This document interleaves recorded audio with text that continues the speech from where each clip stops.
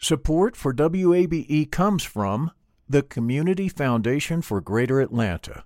If you love Atlanta, you can invest in the big picture. Learn more at cfgreateratlanta.org. I'm Earlonne Woods. I'm Nigel Poor. We're the hosts and creators of Ear Hustle from PRX's Radiotopia. Ear Hustle is a show about life inside prison, but it's not your typical prison podcast. In this next season, we've got stories about the objects people keep inside their prison cells, about residents in a women's prison who say they want to stay there, and the most beautiful prison garden. Earlonne, I will never forget it. Ear Hustle. Stories about life on the inside, told by those who live it. Find Ear Hustle wherever you get your podcasts.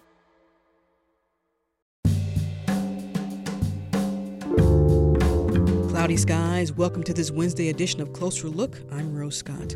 Later in the program, breaking down what went wrong in Georgia's primary election and looking ahead to the future. It's really hard, as in Georgia, to roll out new voting machines and have new voting rules when it's not a pandemic, but to try and do so in the midst of a pandemic when everything is being politicized, from wearing masks to, just how you're supposed to walk down the street. University of California at Irvine Law Professor Richard Hasson joins me, as well as election integrity advocate Marilyn Marks. Those conversations coming up in just a moment. But first, as always, an update on Georgia's COVID-19 numbers. Data from the State Department of Health indicates there are 81,291 confirmed COVID-19 cases here in the state. The number of deaths statewide is reported to be 2,805. And now there are 11,051 hospitalized. Again, this is all according to the Georgia Department of Health. In other news, Dr. Lisa Herring is now the new superintendent for the Atlanta Public Schools. She was sworn in earlier today by Judge Patsy Porter. So I humbly and honorably and with a great level of confidence accept this opportunity to lead us, to lead with you and for you, to vision cast, to explore, to be challenged, to come to the table, agreeable or disagreeable, but to leave knowing that we have done what is right for our children. So when the history books look back on this day and these two unique seasons, Chair Estevez and Chair Collins and board members, they will look at Atlanta Public Schools and they will be able to testify that we brought two seasons together. But beyond bringing two seasons together, we took a history of a system that I have admired all of my life. And we've taken our challenges and our championships, and we've elevated it to the next tier. And that if they want to know if we are well, they won't have to look to us. They will look to the children. And a note of disclosure, WABE's broadcast license is held by the Atlanta Board of Education. And finally, today is July 1st, and if not for the pandemic, the Atlanta Braves would have been playing the Los Angeles Angels this 4th of July weekend at Truist Park. And the Braves' longest-serving usher, as well as the longest-serving employee, Walter Banks, no doubt would have been involved. In fact, he's been with the Braves for what is now 55 years. Mr. Banks has welcomed thousands of fans to multiple stadiums for the last 5 decades, from Fulton County Stadium to Turner Field and now Truist Park. Last year, he told WABE's Emil Moffitt his mission is simple, just to spread a little kindness. You can go to all the other stadiums and including football or basketball, and you remember this experience you received just because you showed a smile, a greeting, just a little tip of kindness. Well, there's no baseball this weekend, but that doesn't mean here at Closer Look and Public Broadcasting Atlanta, we should forget saying happy birthday, Walter Banks, 81 years, my good man. And don't worry about baseball, it'll be back, but we appreciate all you've done throughout your career. This is Closer Look.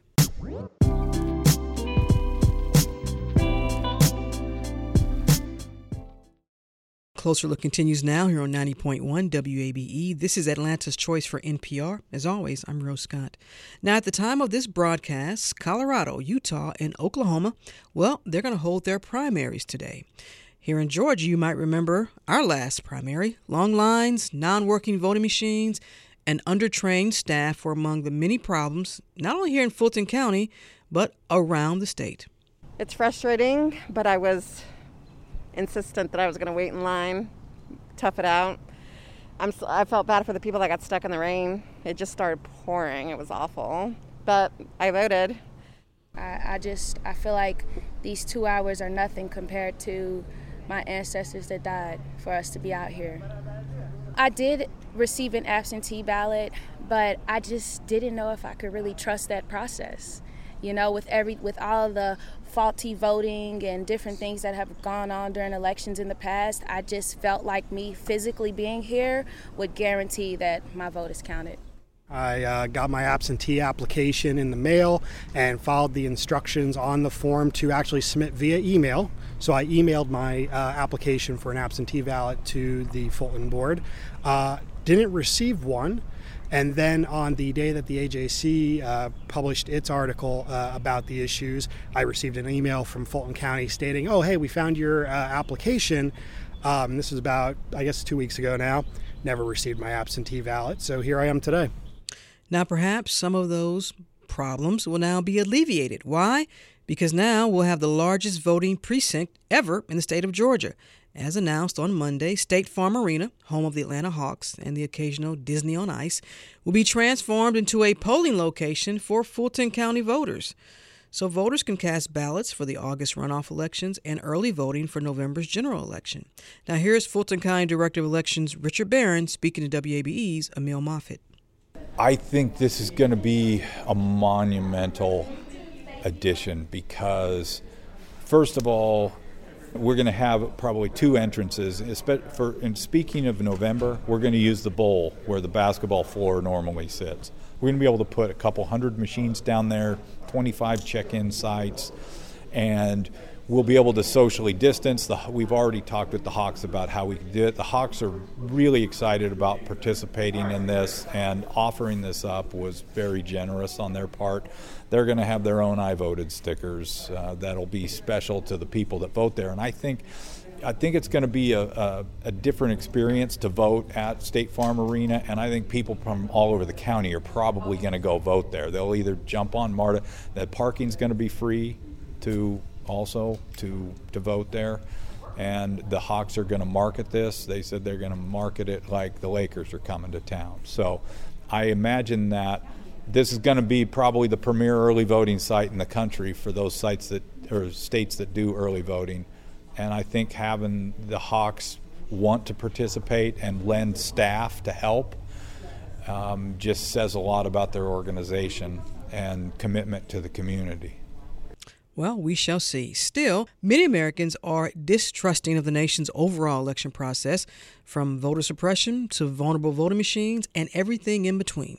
And so we welcome back to the program University of California at Irvine law professor Richard Hasson, author of Election Meltdown, Dirty Tricks, Distrust, and the Threat to American Democracy. Professor, thanks for taking the time. I really appreciate it. It's great to be back with you. Let's begin here. Voting in a pandemic in a huge election year. Talk about the perfect storm. What's been your observation so far this election season around the nation? Well, I sat opposite you in February, and I was already very worried about the election. And that was before most of us had really thought about COVID-19. And in a lot of ways, it's made things worse and really shown the vulnerabilities in our system. It's really hard, as in Georgia, to roll out new voting machines and have new voting rules when it's not a pandemic, but to try and do so in the midst of a pandemic when everything is being politicized, from wearing masks to, just how you're supposed to walk down the street. It's really hard. Conducting an election is hard to start with. Doing it fairly and doing it under these conditions has been really challenging. And I would say it's not just Georgia, but Georgia's been one of the places that's been of great concern because it didn't look very good in your primary in terms of people's access to the ballot and ability to be able to cast a vote that's going to be counted. No, it did not. In fact, here's a line about Georgia's primary Tuesday from earlier this month. Quote, "The Georgia contest offered the most alarming preview to date of what could happen in November without major overhauls, training, and planning." How much truth is in that statement? Well, I think a lot of truth is in that statement. One of the things that we saw was the finger pointing between your Secretary of State and the Fulton County election officials as to who's responsible. So one of the things, and I make this point in a piece I recently had in the New York Times, one of the features of American democracy, forget the voter suppression for a minute, we just have this fragmentation. There's some federal rules. There's a state Secretary of State or a state body that oversees elections, but a lot happens on the local level. And if you don't have the Secretary of State or the election officials at the state level training the local officials on how to use the new voting technology, or if you don't have adequate staffing at the local level, or you can't find poll workers, it becomes a real problem. And it's easy to say that the buck passes to someone else because, well, no, that wasn't my fault. It was someone else's fault somewhere else down the line. We need more responsibility being taken for the problems that we see. So this goes beyond just those long lines and absentee ballots that arrive too late or never arrived at all. You look around the rest of the nation and each state is doing something. We'll get into that in just a moment. But is there, through your lens, is there at least one or two uniformed ideas or processes that every state should be following? Well, so I was part of a group that convened at the end of February, right after we spoke, and we worked through the pandemic remotely. And we issued a report called Fair Elections During a Crisis. You can Google that and you can find that report. And one of our top recommendations is that states need to be preparing now for multiple ways for voters to be able to vote safely. That means not only do you have to have the absentee ballot system in place so that anyone who wants to vote by mail can do so safely, you've got to prepare for in-person voting to be safe as well. Because we saw in Georgia, and we've seen it around the country, lots of people either can't or won't vote by mail. And so you have to have a system to vote in person. And that system requires poll workers, many of whom are older Americans who may not get there. What's your backup plan? Let's start trying to get high school students and college students. You need to have a plan B because we don't know what the election is going to look like in November. There's got to be multiple ways to vote safely. Is it too late for a plan B? I don't think it's too late for plan B, but we're running out of time. And so one thing we saw, let's talk about Georgia's absentee ballots. In 2016, 36,000 people voted by mail. In the latest primary, it was over 1 million people voted by mail. And it's going to be more in November. I'm not so worried about your absentee ballots. I'm not so worried about your runoff. I'm worried about November because there's going to be huge demand. Well, since we've gotten there, let's talk about the absentee ballots, because here in Fulton County, and there are all kinds of issues with the absentee ballot applications. So here's an exchange I had back on May 19th with Fulton County Elections Director Richard Barron. Some voters opted to scan in the request for an absentee ballot. I have emails from listeners saying I haven't even received a response. Yeah, there is that box, apparently from the way it is set up, there is no confirmation email that goes out. The only way a confirmation can be received is if it's faxed. The group email box, from my understanding, it does not allow for a confirmation email to be sent out. Well, how will folks know? They can go to the My Voter page, Secretary of State's My Voter page, and check to see the status. One of the things is a lot of the ballots have been mailed. They are being mailed from Arizona. What the process happened is that why are they coming from Arizona? Well, the state mailed out all of the absentee ballot applications, which was appreciated by all of the counties. Because they took on that expense. They then we processed the applications. The state contracted with Runbeck. They are out of Arizona to do this mailing project. So once the counties enter those applications and an issue date is set by that data entry, then the mailing house mails the ballots. And we know that it's taking at least 7 days after that issue date for ballots to arrive in Georgia. And I've heard up to 14 days.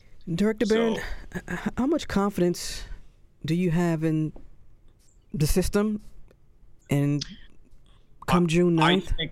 I think that this has been a challenge unlike one we've ever had. I think that the ballots are going to arrive.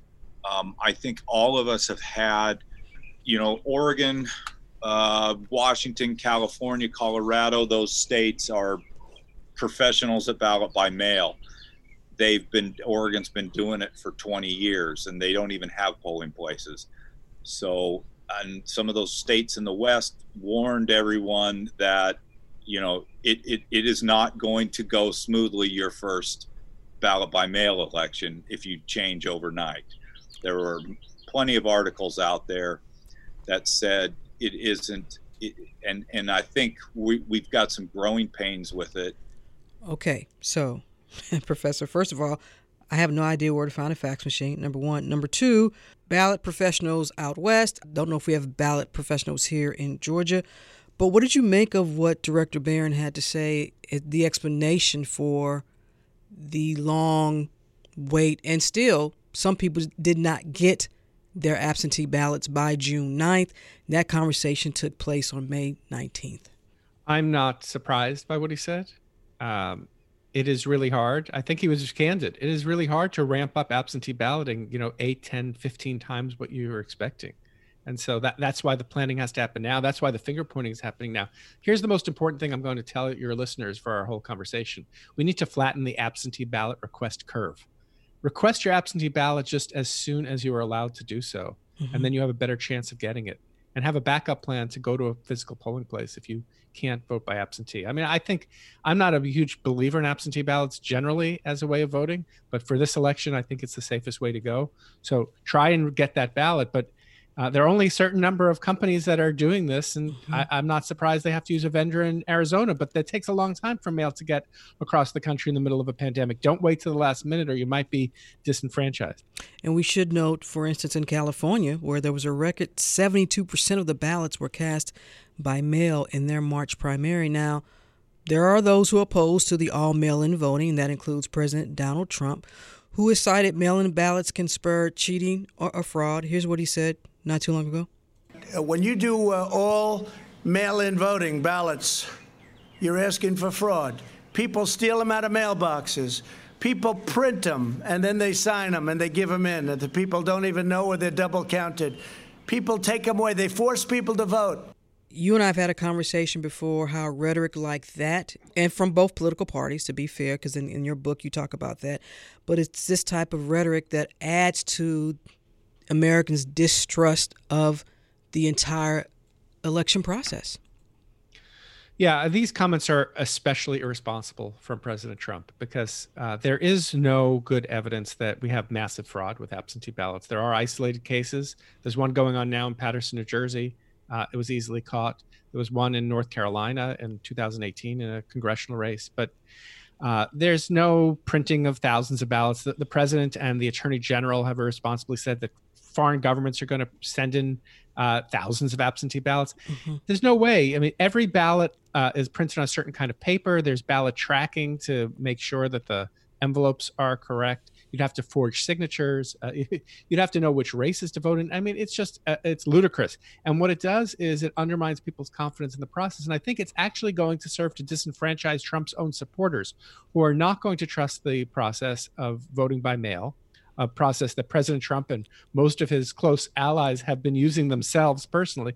They're going to try to vote in person, and maybe the polling place is going to have too long a line, or maybe they're not going to feel safe in the midst of a pandemic to vote.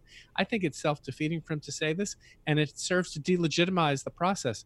What if he's ahead on election night in a state like Pennsylvania with the in-person votes, and then a week later, after they finally finish counting all the ballots, Biden's ahead? Is Trump going to claim that those ballots are fraudulent and he's actually won the election? I'm really worried about things like that when he casts these kinds of aspersions over the voting process without any good evidence.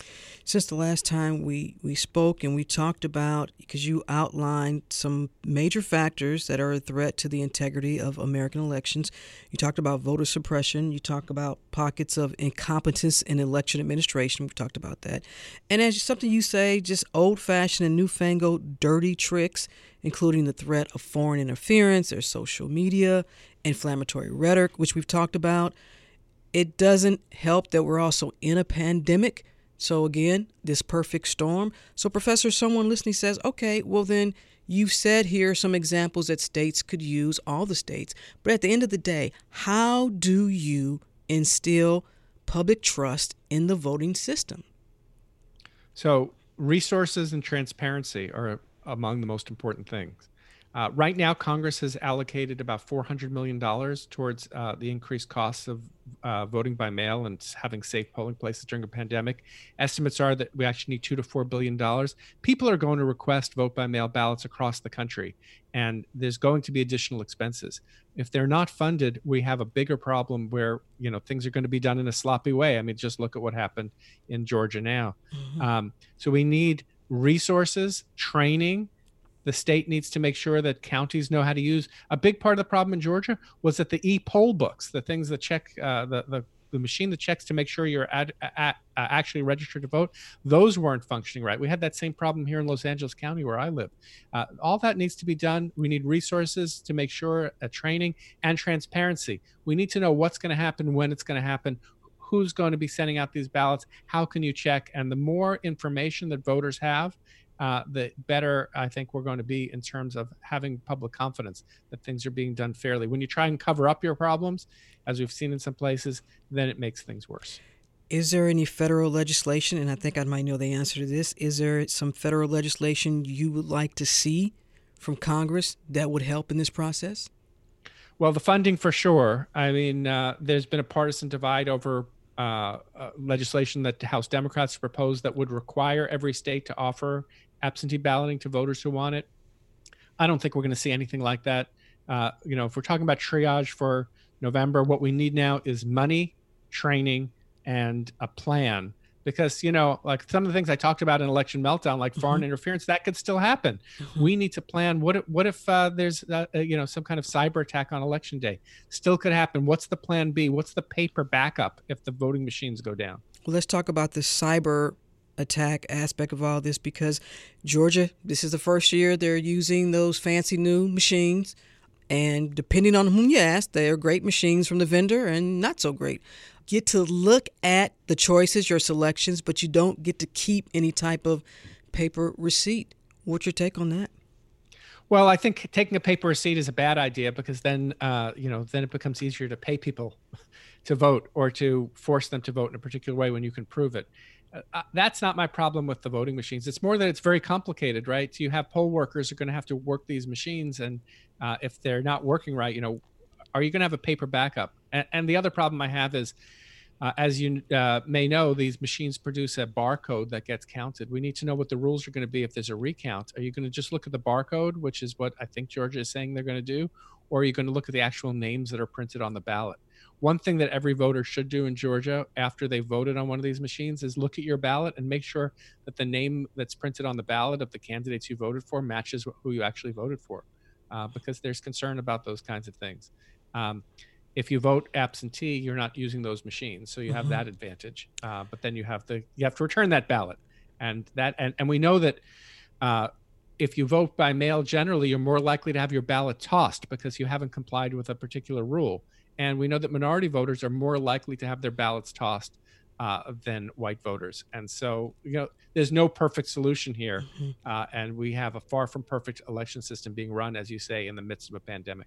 Speaking of that pandemic, I also want to get to this for a moment because a lot of counties had to close or consolidate polling locations due to concerns of the pandemic. And for some folks, they said this is all part of, intentional or not, voter suppression, because if folks have to travel, and we're talking about once you get outside of maybe your urban populations, particularly in the rural part of Georgia, if folks have to travel 30 and 40 miles, or there's one polling location for 500,000 registered voters, that is problematic.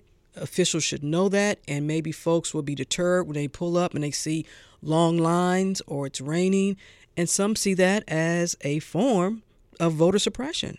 So, some of it might be intentional, some of it isn't. But at the end of the day, if you can't vote, you still can't vote. So, I'm less interested in pointing fingers in terms of particular instances and asking what can voters do to be able to make sure they can vote. So here's one thing they can do besides cast an absentee ballot: early voting.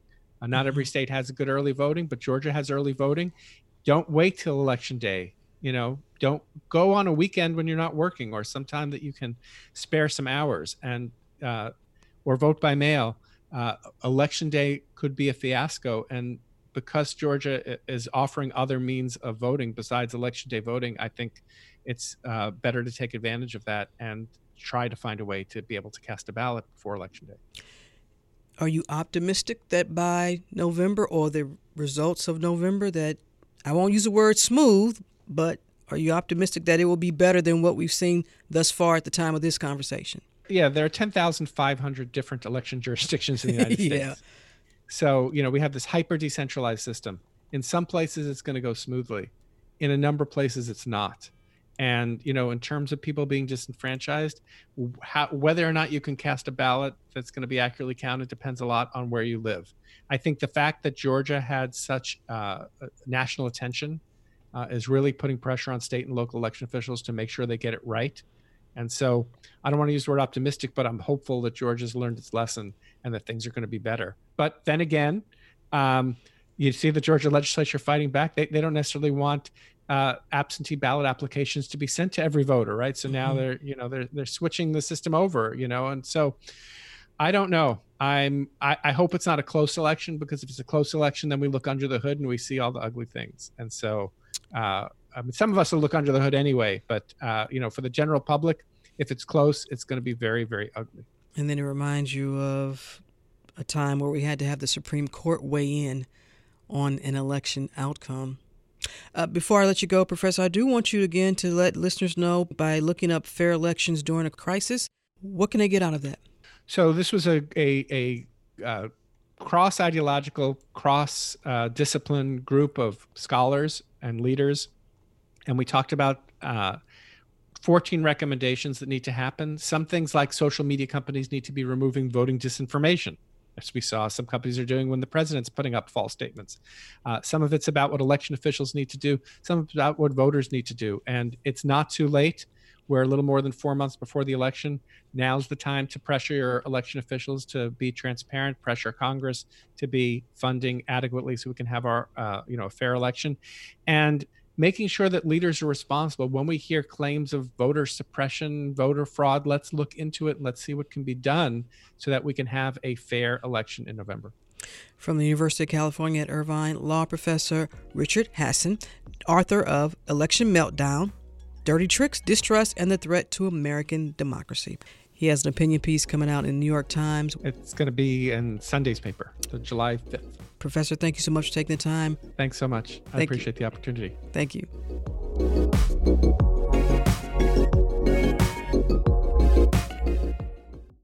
Support for WABE comes from the Community Foundation for Greater Atlanta. You can go beyond giving to impact.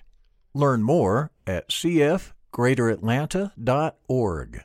The field of mental health counseling is growing rapidly, and Richmont Graduate University can equip you with everything you need as a licensed professional counselor while integrating your faith into your clinical practice. Programs are offered in Atlanta, Chattanooga, and online. Apply today at richmont.edu. That's RICHMONT.edu. Closer Look continues now here on 90.1 WABE. Atlanta's Choice for NPR. As always, I'm Rose Scott. Now, we begin today's program with University of California at Irvine law professor Richard Hasson, author of Election Meltdown, Dirty Tricks, Distrust, and the Threat to American Democracy. He offered an overview of Georgia's election process after the many problems experienced on Primary Tuesday. Here's his take on possible solutions. Well, the funding for sure. I mean, there's been a partisan divide over legislation that the House Democrats proposed that would require every state to offer absentee balloting to voters who want it.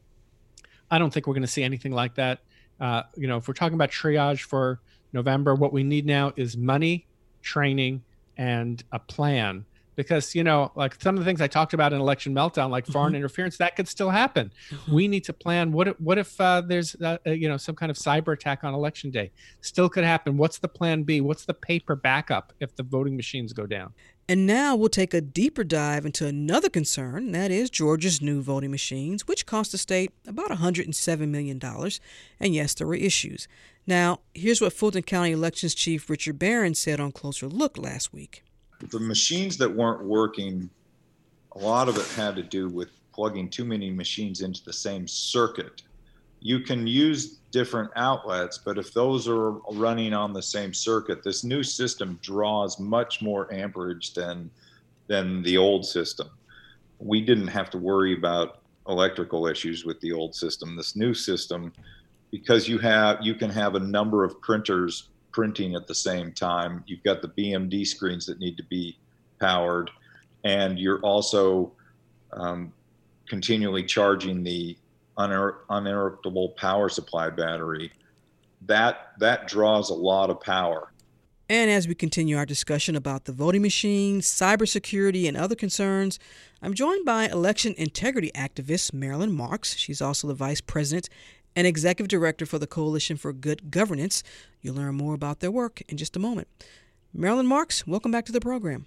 Thank you so much, Rose. I appreciate your having me. Let's begin here. From the Washington Post a few months ago, they quoted someone you may know, Bruce Schneier, fellow and lecturer at the Harvard Kennedy School of Government. He's quoted as saying, "Every part of the voting process is vulnerable. This includes the voter registration process, the voting itself, the vote tabulation, and the results reporting system," close quote. Marilyn Marks, I'll ask you this. How much truth is in that statement? More than we want to believe, Rose. It is absolutely true. And unfortunately, our election officials in Georgia and quite frankly, across the country, don't want to believe it, don't want to admit it, and don't want to take precautions. And some of the precautions are so simple, but there is a resistance to acknowledging that the vulnerabilities are there and that the vulnerabilities can be mitigated. Well, let's back up because I know you heard about all the problems that Georgia had here this past primary Tuesday. What'd you make of that? You were here. What'd you make of it? Unfortunately, Rose, nothing that we saw was surprising. It is exactly what we had been trying to warn the Secretary of State about and the state legislature about since April of 2019, when they first began to consider these extremely complex new voting systems that have at least 4 times as many electronic components as the previous system, which had its own problems, no doubt. Nothing was surprising. We had offered solutions. We had warned against this, and we are still, Rose, very concerned that November is going to be at least as bad, if not worse, unless simple steps are taken to mitigate the complexities, to mitigate the obvious breakdown of machines that is going to happen. So you were just playing Rick Barron talking about the massive electrical needs, which we warned about months and months ago, and it wasn't being taken seriously by the Secretary of State or the State Election Board or local officials. But Rick is right on that. But guess what doesn't require a rewiring of the system? A hand-marked paper ballot and a ballpoint pen. We don't need a lot of electrical to make a ballpoint pen or a felt tip pen work and a paper ballot to be distributed. Well, we're going to get to that in just a moment, because what I'd like to do is let's work our way through the Georgia voter experience. We have to be fair in beginning with a pandemic. So the desire was to encourage voters, Maryland, to submit absentee ballots. But the problem began when the application process was also a little challenging. I do want to play Richard Barron again, because here was his explanation. Some voters opted to scan in the request for an absentee ballot. I have emails from listeners saying I haven't even received a response. Yeah, there is no that box, apparently, from the way it is set up, there is no confirmation email that goes out. The only way a confirmation can be received is if it's faxed. The group email box, from my understanding, it does not allow for a confirmation email to be sent out. Well, how will folks know? They can go to the My Voter page. Secretary of State's My Voter page and check to see the status. One of the things is a lot of the ballots have been mailed. They are being mailed from Arizona. What the process happened is that why are they coming from Arizona? Well, the state mailed out all of the absentee ballot applications, which was appreciated by all of the counties. Because they took on that expense. They then we processed the applications. The state contracted with Runbeck. They are out of Arizona to do this mailing project. So once the counties enter those applications and an issue date is set by that data entry, then the mailing house mails the ballots. And we know that it's taking at least 7 days after that issue date for ballots to arrive in Georgia. And I've heard up to 14 days. Director Barron, how much confidence do you have in the system and come June 9th? I think that this has been a challenge unlike one we've ever had. I think that the ballots are going to arrive. I think all of us have had, Oregon, Washington, California, Colorado, those states are professionals at ballot by mail. Oregon's been doing it for 20 years and they don't even have polling places. So, and some of those states in the West warned everyone that, it is not going to go smoothly your first ballot by mail election if you change overnight. There were plenty of articles out there that said it isn't, and I think we've got some growing pains with it. Now, that is Fulton County Elections Director Richard Barron before Georgia's June 9th primary. And Marilyn, you heard what he had to say. Well, let me ask you this. Are you a proponent of all mail-in voting? What's your take on that? I'm not, Rose. Before I moved back to the South, I was in Colorado for a number of years, and I was there during the fight for all mail ballots. And I am a proponent of using mail ballots, when needed, when necessary, when people want to have reason to want to do that. But the most secure way to vote is in the polling place with hand-marked paper ballots in your neighborhood polling place. And there, quite frankly, I worry about mail ballot security and particularly coercion. I saw a massive amount of voter coercion in Colorado that I don't like that goes with the mail ballot system. However, that said, this year with the pandemic, we have really promoted the idea that mail ballot voting is the best way to vote this year because of the pandemic and the need for public health concerns that override some of the security issues that we worry about. But Georgia needs to up its game on handling mail ballots, quite frankly. Pretty sympathetic with some of the things that Rick had to say there. I think he was very modest in the way that he talked about the issues. Quite frankly, that application process, it was a good idea for the secretary to send out applications, but he did it suddenly without planning, without talking to the counties, and left counties like Fulton, unprepared for this deluge of mail ballot applications. And that really was not necessary. Let's talk about these machines. So on Primary Tuesday, nearly 30,000 of these machines were out. They're referred to as ballot marking devices, BMDs, that were in use. And as you heard, there were problems. So Marilyn, and I may know the answer to this, but to your knowledge, what are the major concerns that folks like your organization have with these types of machines? And, to be fair, there are only 3 vendors in the entire nation that states can really choose from. Or is that not true? You just raised your eyebrows at me.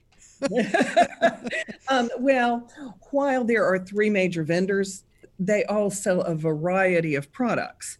And Dominion and ES&S and Hart, Clear Ballot, they sell a very good product for running elections. The gold standard is hand-marked paper ballots counted on the scanners that they sell, tabulated by the servers that they sell. They sell good systems, but Georgia bought unreliable systems. You don't like Dominion? No, Dominion's okay. Dominion's okay. ESNS is okay. Clear Ballot. They all make a decent voting system. What we don't like are all of these add-ons that then undermine the system. Dominion makes a hand-marked paper ballot system. In fact, it is, essentially it was used for the 1 million plus mail ballots that came into the system. And so we do have a big issue that, Rose, nobody's talked about yet that I want to come back to, but it's not that Dominion itself was the problem. It was the selection of touchscreen machines to mark your ballot for you.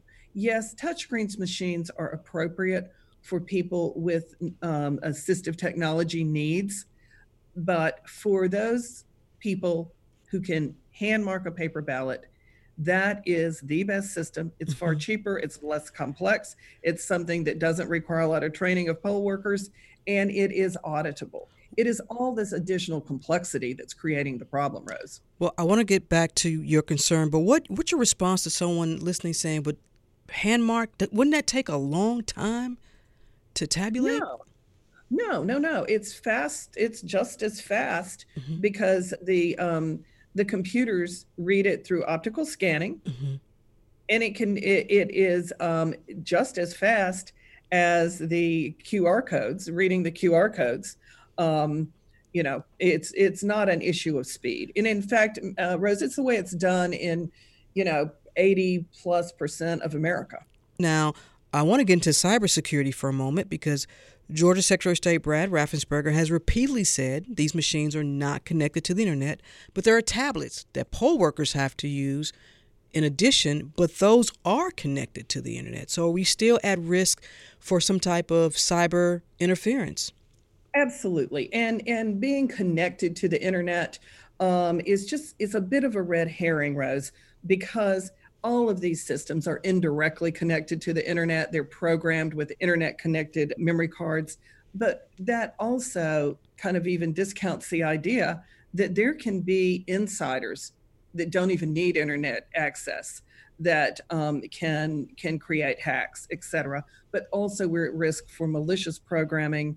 And so being connected to the internet has almost nothing to do with how vulnerable the system is. And it is something that the Secretary has used as a deflection. But absolutely, there is no paper trail, a reliable paper trail here. And that becomes the problem. There is no voter-marked, hand-marked ballot that we know what the voter really intended to how that voter intended to vote. And therefore, there is not a trail that can be relied on if we do find out that there are hacking problems with the machine. You cannot hack a paper ballot that's marked by ballpoint pen or felt tip pen. You can certainly count it with a computer. That's what you should do. But then you need to audit it to make sure that that computer was not misprogrammed. You just mentioned you had another concern that you wanted to get to other than cybersecurity. Yeah. What is that concern? So Rose, this is something that the press is not quite on to yet, but it is the biggest problem that I've actually seen in Georgia in the 3 years I've been working on this.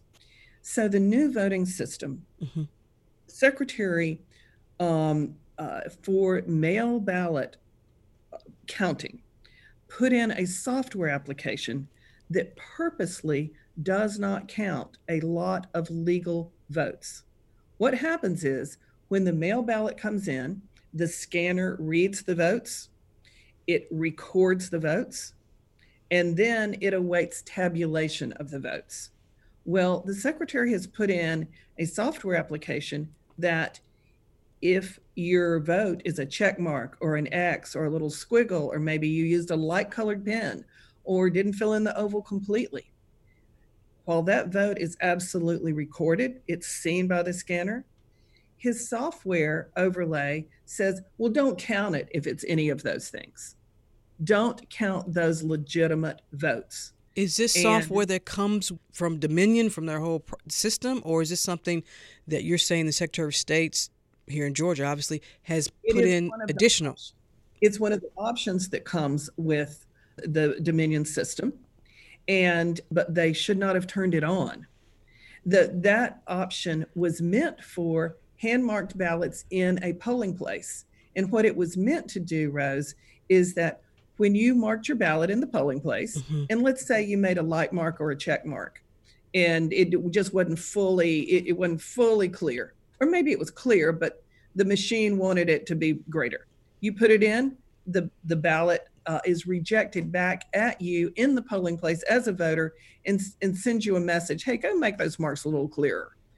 The problem is that software that was intended to be used in the polling place was turned on for mail ballots where you weren't there to correct your ballot. So it rejected it. How did you all find this out, Marilyn? So one of our colleagues, Jean Dufort, was on the ballot review panel. She was representing the Democratic Party of Morgan County. She was reviewing the ballots, and a very long, complex story short, she began to realize that in those review of the light marks, that the machine was programmed just to not count certain valid marks. And we have seen this all over the state. We've confirmed it in many counties, and I saw it with my own eyes in Habersham County in their recount last weekend. The Associated Press did write a story about it before we knew as much as we know now. And let's be really clear, despite what the secretary says, Georgia law is a good law. It protects all the voters. And it says if the voter intent can be determined, you count that vote. That's the way it ought to be, right? That you count a vote if it's clear who you were right, whether you marked it with an X or a check or a squiggle or a little circle, you count it. Well, what we are seeing is an enormous amount of difficulty because the counties didn't understand the software. They don't know how to handle it.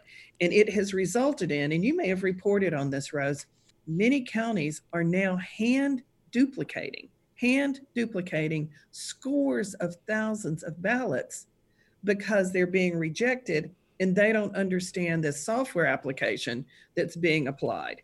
And it is the software that's creating the problem, not the voter and not the scanner. And this hand duplication then creates its own problems of a lot of poll worker time that's not necessary and human error. One, I also imagined someone saying, well, then how do we know that the certification of these elections is accurate? Rose, it's not. It's not. Yesterday in Gwinnett County, we witnessed just one of the worst things I have seen in my 11, 12 years of doing this. The election board in Gwinnett County had a recount where there were 104,000 ballots cast. The difference between the two of the candidates is 13 votes. They refused to go see how many votes the software had suppressed. You all sent them a letter, too, asking them that the planned certification of the recount be postponed. We did. They ignored it. They refused to discuss it. They wouldn't even raise a question about it. And in fact, there was an email sent by Christy Royston, who is the election director up there, to the election board that, and I'm paraphrasing, basically said, oh, we don't know why the software does this, but hey, it's close. Yeah, it's close. It's 13 votes that I'm sure that if the right things were done, those vote totals would change. Might there be a lawsuit, you think, coming soon? The lawsuits for doing something like this are so extremely costly, and that it's hard for a candidate to justify the 6-digit, legal actions that need to be taken, when all it would have taken is for Ms. Royston and that bipartisan board to say, you know what, let's figure out how to make sure that we've got all the ballots counted. And I was really disappointed that the board just didn't care. But we've seen the same thing happen in DeKalb County. You know, we had some very close sheriff's races there. Mm-hmm. DeKalb chose to do the same thing. Fulton did the same thing. They didn't really have the recount in front of them. But, you know, I'm very disappointed that these county election boards are just accepting software applications that violate Georgia law, and that they are willing to say, oh, well, if some votes didn't count, so what? You know what? We cannot have that happen in August or November. Another issue with some of the voting machines obviously not being operable was that many polling locations did not have enough paper provisional ballots for voters as well. Again, it goes back to the backup, to the backup, to the backup. Yes, yes, ma'am. The backup is the deal here. So much of this, I mean, I don't know what percentage, but I will just venture a guess of 75 to 90% of these problems with the lines, with the provisional ballots, could have been solved with one simple thing. And that is, as you said, a paper backup of the poll book, so that when they knew that these electronic poll books, the one you are talking about connected to the internet, they knew that they were going to fail. They failed every single election day where they've been tried. They knew they were going to fail, but the Secretary of State refused to put in a paper backup poll book. They keep claiming, oh yeah, we have a paper backup. Well, they have a backup of the list of voters who live in that precinct. Mm-hmm. But they don't have a list that they can use when the voter shows up and the machines go down, because that list is not updated for early voting and people who have voted by mail. So they can't use that paper. All they need to do is print, and we had asked the court numerous times for this. We'd asked the Secretary of State numerous times to do this. Just print a paper poll book that is a backup of what is in those poll pads and use it if the machines go down. Now that would have solved the problems, as well as they could have just issued paper emergency ballots and got people through. The lines would have been very minimal. For our listeners who may not be familiar with the Coalition for Good Governance, through your lens, what's a victory for an organization like yours? You all are around when there are a lot of problems and you bring these problems to light, but someone says, well, what's a victory for you? Oh, a victory is when we can either through a cooperative effort or through persuasion, or many times, unfortunately, when the guy in black robes has to tell the state officials, you know what, you got to count the votes. You got to make a secure system. You know, you have got to protect the voters. I don't know if any state gets it right, but is there a state that you all look to that is a model of they're doing something right? I won't say perfection. Yeah, sure. You know, there is no state that we would say does it all right, but virtually every state has a more reliable system than Georgia when you put all the pieces together. I will say that from a security standpoint, California does a tremendous amount of diligent work under their secretary's office. They are willing to bring in computer scientists, cybersecurity scientists, and help them truly evaluate their systems. Michigan does the same. There are many states that really work a lot harder on cybersecurity, and Colorado is an example of a state that worked to try to get audits in place. Mm-hmm. They use all hand-marked paper ballots, as you know, from their all-mail balloting. Not that I love all-mail balloting, but they have spent years working on security measures for those mail ballots. The Dominion system itself was not approved for certification in Texas. They're not allowed to use it because of all its vulnerabilities. These are not reliable, secure systems, despite what Raffensperger wants to pronounce all the time. Well, listen, Marilyn, the state spent $170 million on these machines. It's highly unlikely that they're going to, send them back or, go to another vendor. Is there a solution with these machines that can work with the machines? not those machines. They will never be secure. They're only going to get worse. They will never be secure. But Rose, what they've got is they've got the pieces of a working system.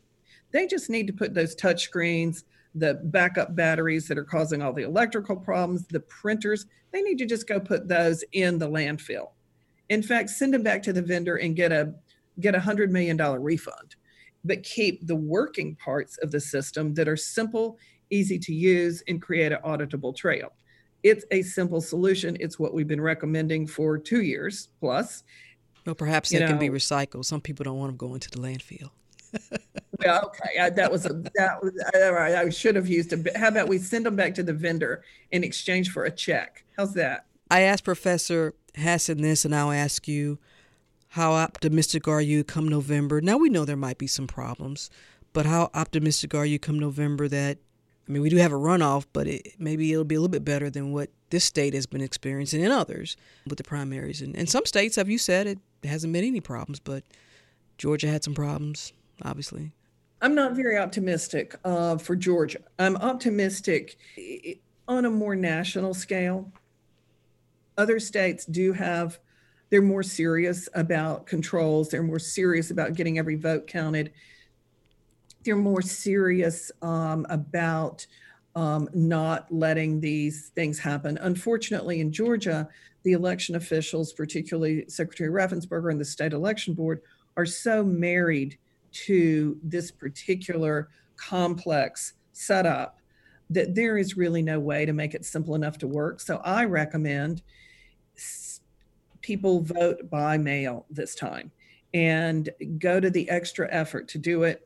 And the nonprofits out there who work on voter protection really need to help support the system of voting by mail this time, even though I'm not a vote by mail advocate normally. You know, there's reason for hope if we as the public demand it of our election officials at the county level and at the state level. Rose, there's one other place where there is a lot of opportunity for improvement in that we, the public, can really access, and that is our county election boards. These are generally bipartisan boards in every county in Georgia. Not every county, but almost all counties in Georgia have a bipartisan election board. They're county leaders.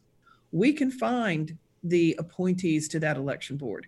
Those election boards have a huge amount of power to stop the problems, but they are not using it.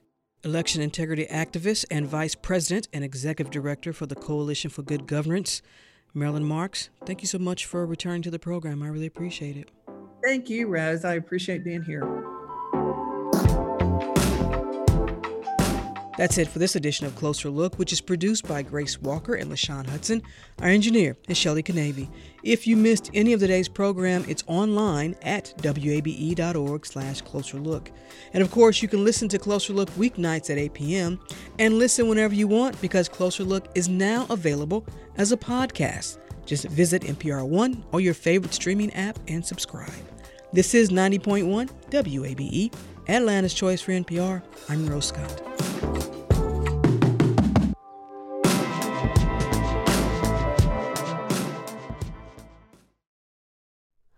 Hi, it's Terry Gross, the host of Fresh Air. We bring you in-depth, long-form interviews with actors, directors, musicians, authors, journalists, and more. Listen to our Peabody Award-winning Fresh Air podcast from WHYY and NPR. Local, state, national politics. WABE and NPR have the coverage you need. I'm Jim Burris, host of WABE's All Things Considered. Whether it's on the air at 90.1, streaming online, or connecting through our mobile app, WABE keeps you on top of election 2024 in what's sure to be a pivotal year in politics. And for candidates and ballot information, visit our election hub at wabe.org/election 2024.